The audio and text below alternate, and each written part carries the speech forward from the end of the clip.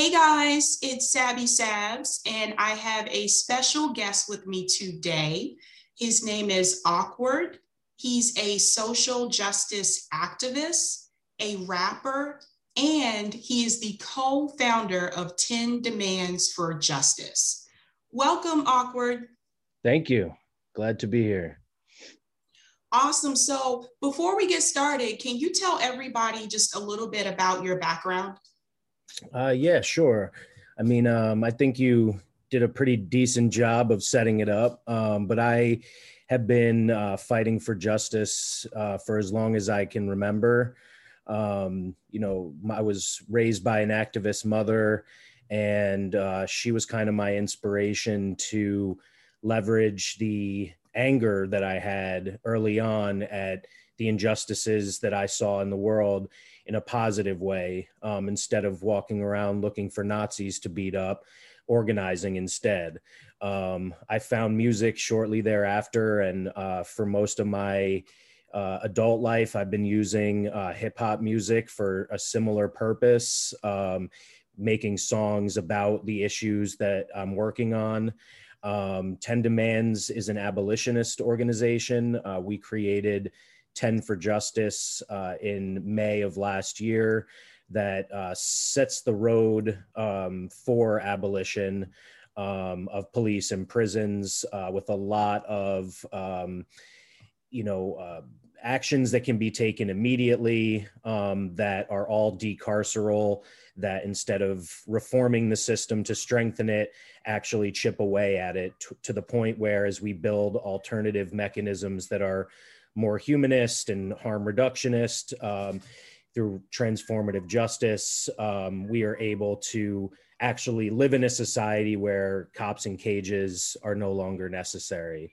I've been an abolitionist for about 20 years. I've done everything from spend time in maximum security prisons, meeting with incarcerated people, to getting grants to work in alternative to incarceration centers to try to change the way those work, to lobbying New York State Congress for the repeal of the Rockefeller drug laws. So I've been working on this for a really long time. And I think 10 for Justice is a way to kind of structure all of the protests and everything that you've been seeing, kind of the greatest social justice continuous protest movement in our nation's history, in order to achieve the goals that we need, that we want to reach. We need to have concrete demands. And so that was the intent of that, to put all of this years of work and all of this passion for change that we're seeing on the streets, and actually bring things to city councils, to governors and mayors, and to Congress as well. Awesome. No, that's great. Now I know that you are, very vocal about police brutality. When we look back on the George Floyd incident, there were a certain segment of people that were very shocked and surprised by what they saw. I know I received phone calls, texts from people saying, I can't believe this happened. I didn't know this was going on. And then there was a certain segment of us like me and like you, that we weren't really surprised. Why do you think that is? Why do you think so many people were surprised by what happened with George Floyd? Yeah, considering we had film of Eric Garner being murdered in New York, and we had photos of Mike Brown lying on the street, murdered in Ferguson. And many years before that, there was video on national television of Rodney King being beaten. It's hard to believe that people didn't recognize it before this. I'm glad that there was a catalyst, because we have seen in cities like Austin and Seattle changes starting to take place as a result of the protests stemming from this particular incident. George Floyd wasn't the first person to say, I can't breathe, and he wasn't the last either. But it is really interesting. I experienced the same thing with a lot of people texting and calling me and saying things like, oh, you've been saying Black Lives Matter for a long time. Now I get it. Like it, as if I started it, which is funny in and of itself, especially given my skin color. But just the fact that no one listened to me at all until this moment. Again, I can't figure out why, but I will say that it does demonstrate the importance of citizen journalists, independent media, of everyday people not being afraid to film the police. Cops do everything in their power to shut down citizens doing that, arresting people for doing it, which is illegal. But it's essential. This is the reason that we've made progress since the civil rights era. It's because we can document it now. So it's it's one positive that has come from technology. And it's very different from the reforms to demand that cops have cameras on their bodies. Body cams, while well-intentioned, are actually just strengthening the surveillance state, not to mention that cops turn them off all the time. So expecting the cops to be the ones documenting their own brutality doesn't even make sense logically. It's really important that we have human beings who are the potential victims of police be the ones to capture what's happening, so that we can push to end qualified immunity and all of the ways, get rid of police unions, all of the ways that cops are not only allowed to act with impunity, but the ways that taxpayers then have to cover the costs of the lawsuits against the cops who've brutalized or killed us. Right, right. I do remember Rodney King. I believe I was in middle school when that happened. And I remember us talking about it in school, like our teacher having a discussion with the class about it. And it's interesting to me how many people have all of a sudden forgotten. Yeah. And what do you remember what they said about the response in LA in the communities, like the LA riots, so to speak? Do you remember what the language was around that? Yeah, so the way that it was told to us was that people are rioting because of the verdict that came out about Rodney King. We don't support like this type of behavior. And it was interesting to me because even at that age, I already started to see how they shifted to focusing on the rioters instead of focusing on what actually happened to Rodney King and why people are doing what they're doing. Yep, exactly. And that it's worth noting that Martin Luther King, who is this person that is revered by neoliberals and moderates and even conservatives every year on his birthday, said the riot is the voice of the unheard. It is a totally appropriate response to oppression to loot. So yeah, that's why I asked. I figured that's what you heard, and that's what I heard as well, and that's what we're hearing now. When I share something on social media about a protester exercising their First Amendment rights who is facing 30 years in prison, for example, the response I get from many people who are on the right typically, but even toward the center, is that maybe you shouldn't be burning down cities. So number one, that isn't really what happened. 93% of the Black Lives Matter protests were peaceful. The media manipulates it and paints it this way to weaken the support for it. And then there's also the fact that why are we prioritizing property over people? Who cares if we burned a whole city down? If people weren't injured, like burning a bank or burning a police department is symbolic. It's showing that we're not afraid to fight back against the destruction of human lives. Right. No, I agree. When we talk about 10 demands for justice, 10 demands envisions a society without police and without prisons.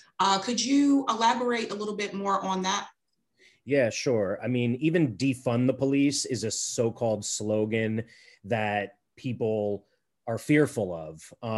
And I always respond, well, I'm glad, because we want to abolish them. Defund is step one. And a misconception about abolition. There are a number of them, but two critical ones are, one, that this is something we believe should happen overnight, that tomorrow we wake up and every cop is gone and every prison and jail is opened. The other that stems from that ostensibly is that abolition is about the absence of accountability and anarchy. None of these things are true. The reality is that we in our society that is racist and classist and has totally criminalized certain communities, and has implemented all of these systemic mechanisms to keep certain people from living their full potential, lack of education, lack of jobs training, lack of jobs opportunities, lack of quality healthcare, lack of substance abuse and mental health treatment. All of these things are preventing true equality in this country. So if we were to just get rid of cops today and get rid of prisons today, we'd still be in this messed up place with now no way of holding certain people accountable for what they do. So abolition is the opposite of absence or accountability. It's about presence. It's about the presence of humanistic structures, of a different form of justice where people are really held accountable as human beings. So instead of locking them in cages and being done with them and only using them to work 8 cents an hour for the profit of corporations, they are actually involved in mediation, rehabilitation, transformative justice, where both the victim as well as the perpetrator are transformed by this process. They perform community service. They are held more accountable to the people that they've harmed. It is also about the presence of all of these things that I mentioned don't exist today, like substance abuse treatment, like mental health treatment. Instead of patrolling, instead of white cops patrolling Black neighborhoods that they don't live in, community members who are highly trained doing wellness checks, not bringing guns to mental health crises. There are so many things that that we would have to start building today to build this alternative society.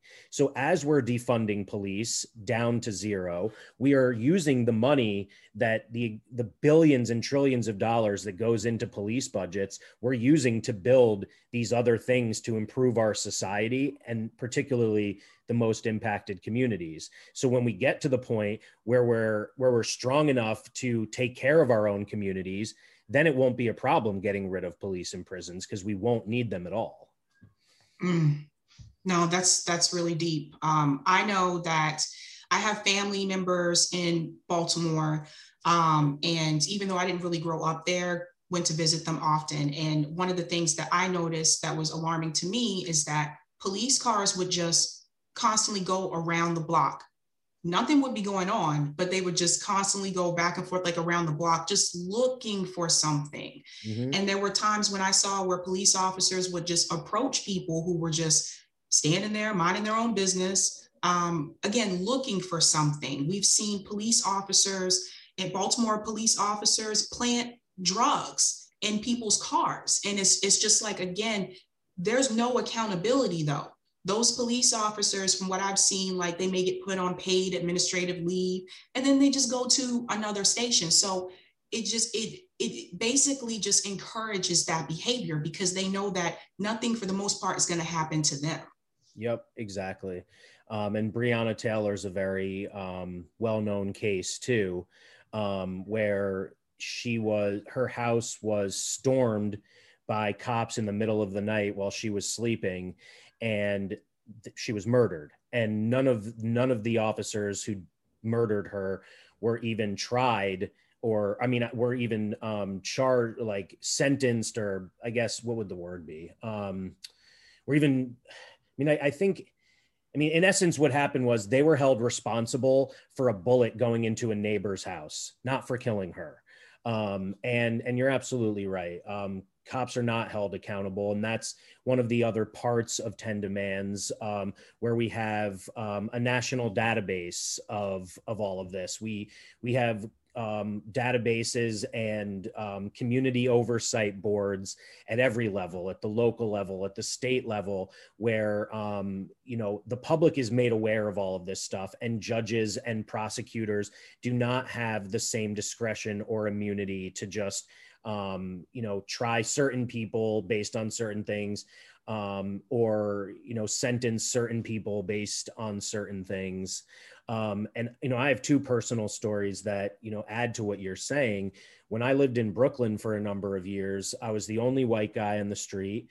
There were times when I was sitting there on my stoop smoking a blunt, which is not legal at this time. Cops would, on a regular basis, come screeching to the corner, between the two corners that I lived in, unmarked vans, jump out and clear the entire street of everyone there, arrest them all, and leave me sitting there because of my skin color. There was a time when I was walking through what I guess was considered a dangerous neighborhood in Wilmington, Delaware, not far from Baltimore, where the cops came screeching up with their sirens. I was just walking, pulled up next to me, and I was thinking, what did I do? They said they were trying to save me from all of the dangerous people who might hurt me in this neighborhood, and tried to get me to go into the car so they could drive me to safety. I walked by a number of porches with Black people sitting on them, and no one had anything to say to me that made me fear for my life. The only thing that made me fear for my life was the cops pulling up on me. And, as we saw in Texas with a guy just recently spending a night in jail for walking on the street while Black. If you're a Black person and, I fear the police, right? So I can't even, I haven't lived it, so I can't even fathom the fear I would have, because I already feel it if I were a Black person who knew that cops were killing people who looked like me every day. The requirement of acting calm, and, and knowing that you could do nothing and still die that moment on a broken taillight is unbelievable to me. And, I honestly think that, there's a lot to be said for, just as human beings. It's impressive to me that cops kill 3 people a day in this country, and are responsible for 1/3 of all stranger murders. Black people are 600% more likely to be the victim. The numbers are even worse for Indigenous people. I don't know how people of color can handle it, because they're being targeted, so they're pulled over more in the first place. Mm-hmm. So the frequency with which you're dealing with it is also greater. The guy who filmed the murder of Eric Garner, Ramsey Orta, said that he and his friends were stopped and frisked so often in New York that the reason he was able to videotape this, which is the only reason we know about it, is because he literally started leaving the house with his phone in his hand, with the camera ready to record, because they were so fearful every moment that they weren't in their own homes. Yes, indeed. And we all know who was partially responsible for that. That was Bloomberg. The whole stop and frisk thing, that was him. And so indeed, it was interesting to me. I'm sorry, but it also says a lot about, Democrats and Republicans, and Maya Shenwar and Vicky Law said in Prison by Any Other Name that reform is the refrain of the Koch brothers. Mm-hmm. And they happen to be Republican, but de Blasio hasn't been any better. Right. That's the thing we have to understand. He has fought, tooth and nail against closing Rikers, and he continued stop and frisk. And Bloomberg, I don't even know if he was a Republican or a Democrat at the time that he was mayor, because that's the point. They can change sides. None of them are actually progressive. None of these people in power actually want to dismantle the system, improve the conditions of the people who end up in situations where they're forced to commit crimes out of desperation. Reforms strengthen the system because they're just meant to make like a little gentler version of genocide. They don't actually change the system itself. Right, correct. And that's also why, you know, in reference to de Blasio, I remember when he was running for president, one of the first comments he made on the debate stage was, "I have a Black son." Yeah. And I was like, okay. And like, right. That's why I tell people when they make comments like, "I'm not racist because I have a Black friend. I'm not racist, I have a Black kid." That doesn't mean that you don't have prejudice against people who are of the same, you know, complexion as your son or your friend. Yeah. And I think that's something that people really need to realize. Yeah. And, you know, more than half of this country, if not more, is racist. We saw that because you have to be if you voted for Trump. And then amazingly enough, the alternative was a former segregationist who wrote the crime bill that devastated the Black and brown communities. So, you know, I I think prejudices, personal prejudices and microaggressions are what make our day-to-day lives, or what make certain people's day-to-day lives difficult. But, you know, racism, systemic racism, is what destroys entire communities over generations. And, you know, if a leader is racist and does or doesn't know it, you know, it's not necessarily going to impact the laws that they're willing to pass or reject. Racism and classism are so built into the capitalist way that our country is run, and the white supremacist, white supremacism that is just ingrained in every system in our society. These are the things that we need to, to overcome. And I think, at the same time, we do the importance of not just diversity, but diversity and inclusion, the importance of education, that over time can improve our society as well. But like, and I do think as an abolitionist that transformation is possible for anyone. So, there are a lot of, not enough, but there are Nazis who converted to not only not being Nazis anymore, but working with current Nazis to make them not Nazis anymore.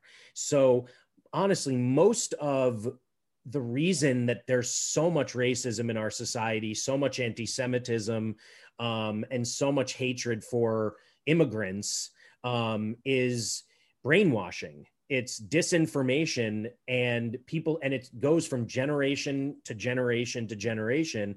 They're taught by their parents and their community leaders and everyone around them that the reason that they're poor and that their lives aren't the way they want it to be is the Blacks and the Jews and the immigrants. And the only way to change that is to teach them the truth that we all have a common enemy, and it's the corporations and the politicians who are working together to maintain the status quo that benefits 1% of society. It's traditionally white men, white Christian men for that matter. That's so true. Now, I know that one of the demands that is a part of 10 demands is to apologize and provide reparations. Mm-hmm. I talked to Marianne Williamson about this as well, but I want to hear from you. Like, why do you feel that this is needed? Well, my feeling on it being needed is less important than the people that we conferred with before finalizing the demands. Black and Indigenous people believe that they deserve reparations, and their voice is more important. I support that. I see that, like when I was fighting to repeal the Rockefeller drug laws that disproportionately impacted Black and brown people, one of the state senators said, well, they just need to pull them up from their bootstraps, and that's a lot easier said than done when you don't have one thing after another, just piling up as blockades to your progress. And being a descendant of someone who was kidnapped and brought here as a slave, and then in many ways, all of their elders that came after that also experienced slavery in one way or another, from, black laws and chain gangs to Jim Crow to mass incarceration.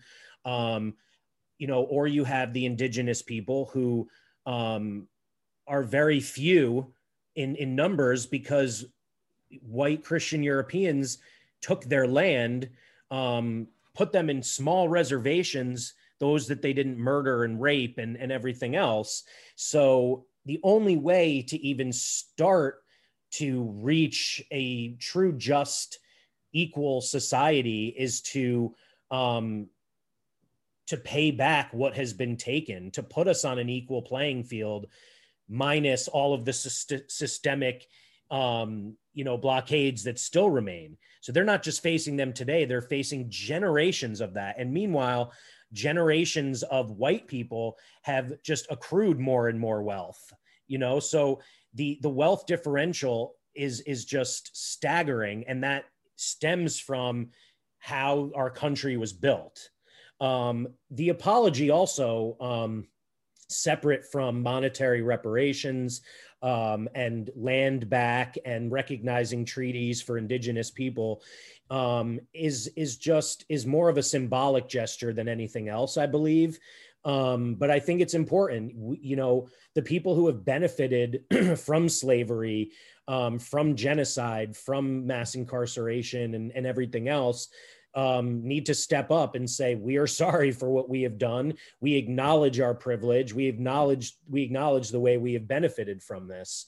But to me, I think that's less substantive. But I think, since we were told, and needless to say, there are Black and Indigenous and immigrant members of 10 Demands, but, as literally the only white guy, I defer to those who experience this directly. Yeah, no, that's really great. I love that. I love hearing that. I think that sometimes some people don't understand that, like, poverty is a cycle. And I try to tell people about this all the time. It's like, for the people who say, pull yourself up by the bootstraps or whatever, that's easier said than done, right? So if you're coming from poverty, okay, one option is you can excel in school, and then maybe you'll get into a good college and you can start off having a good career.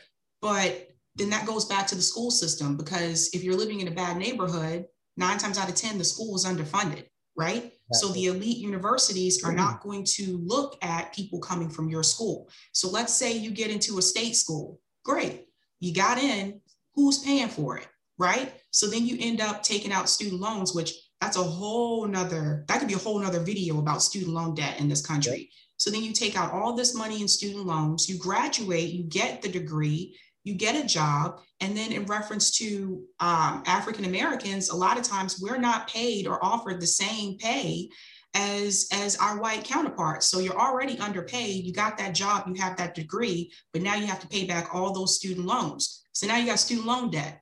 So unlike other generations, like, it's not like the kids today coming from those like environments, they have it twice as hard. And I think people just don't understand that if they haven't lived it. Yep. That's 100% true. And, and then you add to it the fact, just like you mentioned it with education, all of the things that, all of the ways that it just is so much harder to excel in one of these communities. It has nothing to do with science. It's entirely social constructs. It's because, the mom and dad might be working multiple jobs. There's not enough money maybe to have breakfast. You go to school and you have to walk through a metal detector. You have to you have to walk past a cop who has body slammed your friend a week before and got away with it.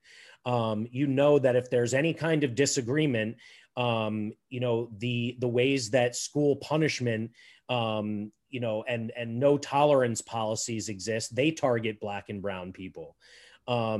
You know, so you go to a military, you leave a militarized community, like an over-policed community, to go to a militarized, over-policed school.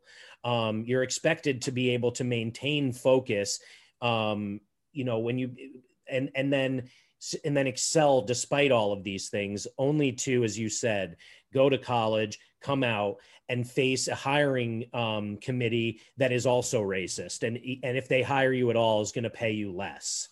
You know, and then just imagine when you are, if, as a member of a criminalized community, you are one of, you know, first of all, 1 in 3 Black boys born today will end up incarcerated. So if you're one of those 3 and you enter the system, you are forever a felon. You know, you come out and you now owe money to lawyers, you owe money to child support or whatever, like varieties of things that have been stacked up against you while you're incarcerated. You don't have a house, you don't have a car, you're relying on reentry organizations. And many of these organizations are led by, you know, they're white-led nonprofits that, you know, don't understand you and don't center your needs in, you know, actually getting you back on your feet. Not to mention, it's incredibly hard to get a job if you've ever been convicted of a crime. So yeah, so absolutely, poverty is a cycle, and poverty is criminalized in this country, whether you're white or Black or any other color. 7 out of 10 people in jails in this country have not been convicted of a crime. They are there because they can't afford to get out. It's crazy. Yeah. The cash bail system, right? Yeah, that's another thing too, is that wealthy people, if they get arrested, they have the money to pay the cash bail to get out. If you're poor and you get arrested, you're arrested. Like you're, it's not, that's another thing I think that definitely needs to go. Absolutely. And not to mention that the rich people, you know, I was speaking to Glenn Martin from Close Rikers and Just Leadership the other day for my interview show. And, you know, he pointed out that even if you are rich as a Black man, you know, you're in a nice car, or a Black woman, you are, you're still going to get pulled over more. And then you're asked, are you a drug dealer? Because you have this money. But the, you know, the poor, you know, obviously are, and certainly poor people of color are pulled over and arrested more often. White people are just as likely to do drugs and are more likely to sell drugs. You would not, when looking at the number of people arrested, pulled over, incarcerated for nonviolent drug offenses, you certainly wouldn't believe that statistic based on who is rotting in prison for these things. But that's the truth. So, you know, the amount, like Angela Davis talks about, like the you know, population of people who have committed crimes is very different from the population of people who are deemed criminal. Every one of us has probably broken one law or another. What differentiates us is who has been criminalized for either whether they've broken a law or not and been treated as a criminal, and face the repercussions of that, versus those who can commit a crime and get away with it. Yes, yes, indeed. Okay, I have one more question for you.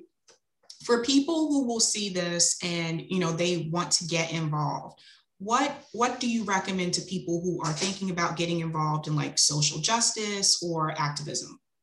So a few things. I would say, you know, if you have money, do your research and support local organizations, mutual aid groups, and things like that.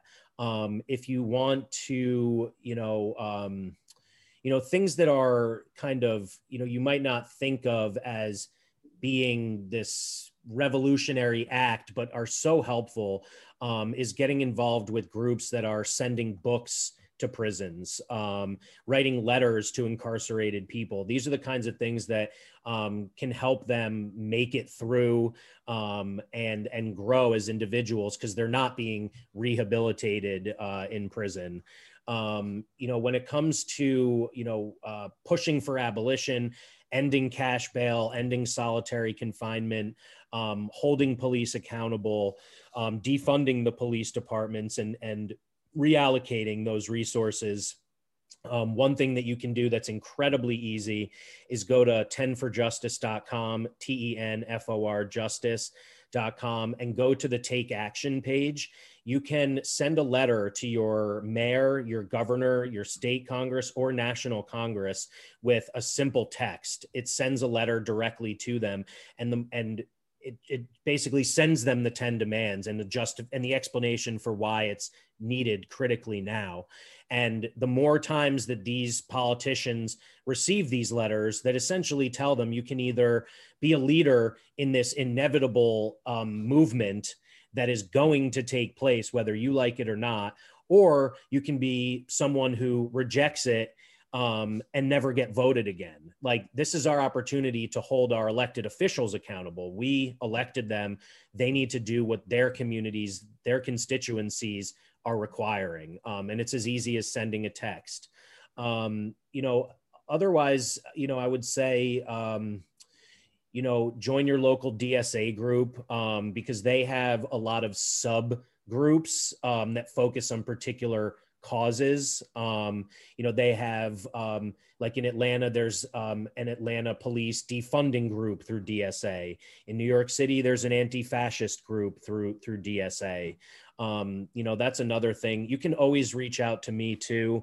I'm Awkward Rap on Twitter, AWKWORD RAP. If you have questions or, other things that you can do, I'm always, I'm constantly, shining a light on cases of police brutality. I think the only way to, to increase awareness and demand for this change is to continually demonstrate the, the inhumanity of policing in this country. And I'm also always working to free incarcerated people. On the way to abolishing jails and prisons, there are a lot of people that we can free right now, people who don't deserve to be in there, even if you believe in prisons. There are people who haven't even committed crimes and are there. There's a guy named Temujin Kensu that I've worked with for a really long time, who's been in prison for nearly 40 years. He didn't kill anyone. He's there for murder. There's a lot of cases like this, and there are ways that you can help, get support for these individuals, whether it's, writing letters to parole boards, sending money to their commissary, whatever makes you feel comfortable. There's a million ways that you can support the movement without necessarily putting your life in danger on the streets. Protest is not for everyone. I think it's critically important, but there are roles for everybody. In Seattle, the people who were sitting in the city council meetings and pushing those demands that led to the beginning of defunding were not the same people who were on the streets necessarily. So there's a role for everybody who knows what's right and wrong. Awesome. Awkward, thank you so much for coming. I'll be sure to put all of the links in the description below. Thanks so much for joining me today. Yeah, thank you. I appreciate you. Thanks for listening. You can watch the video of this podcast at Sabby Sab's channel on YouTube.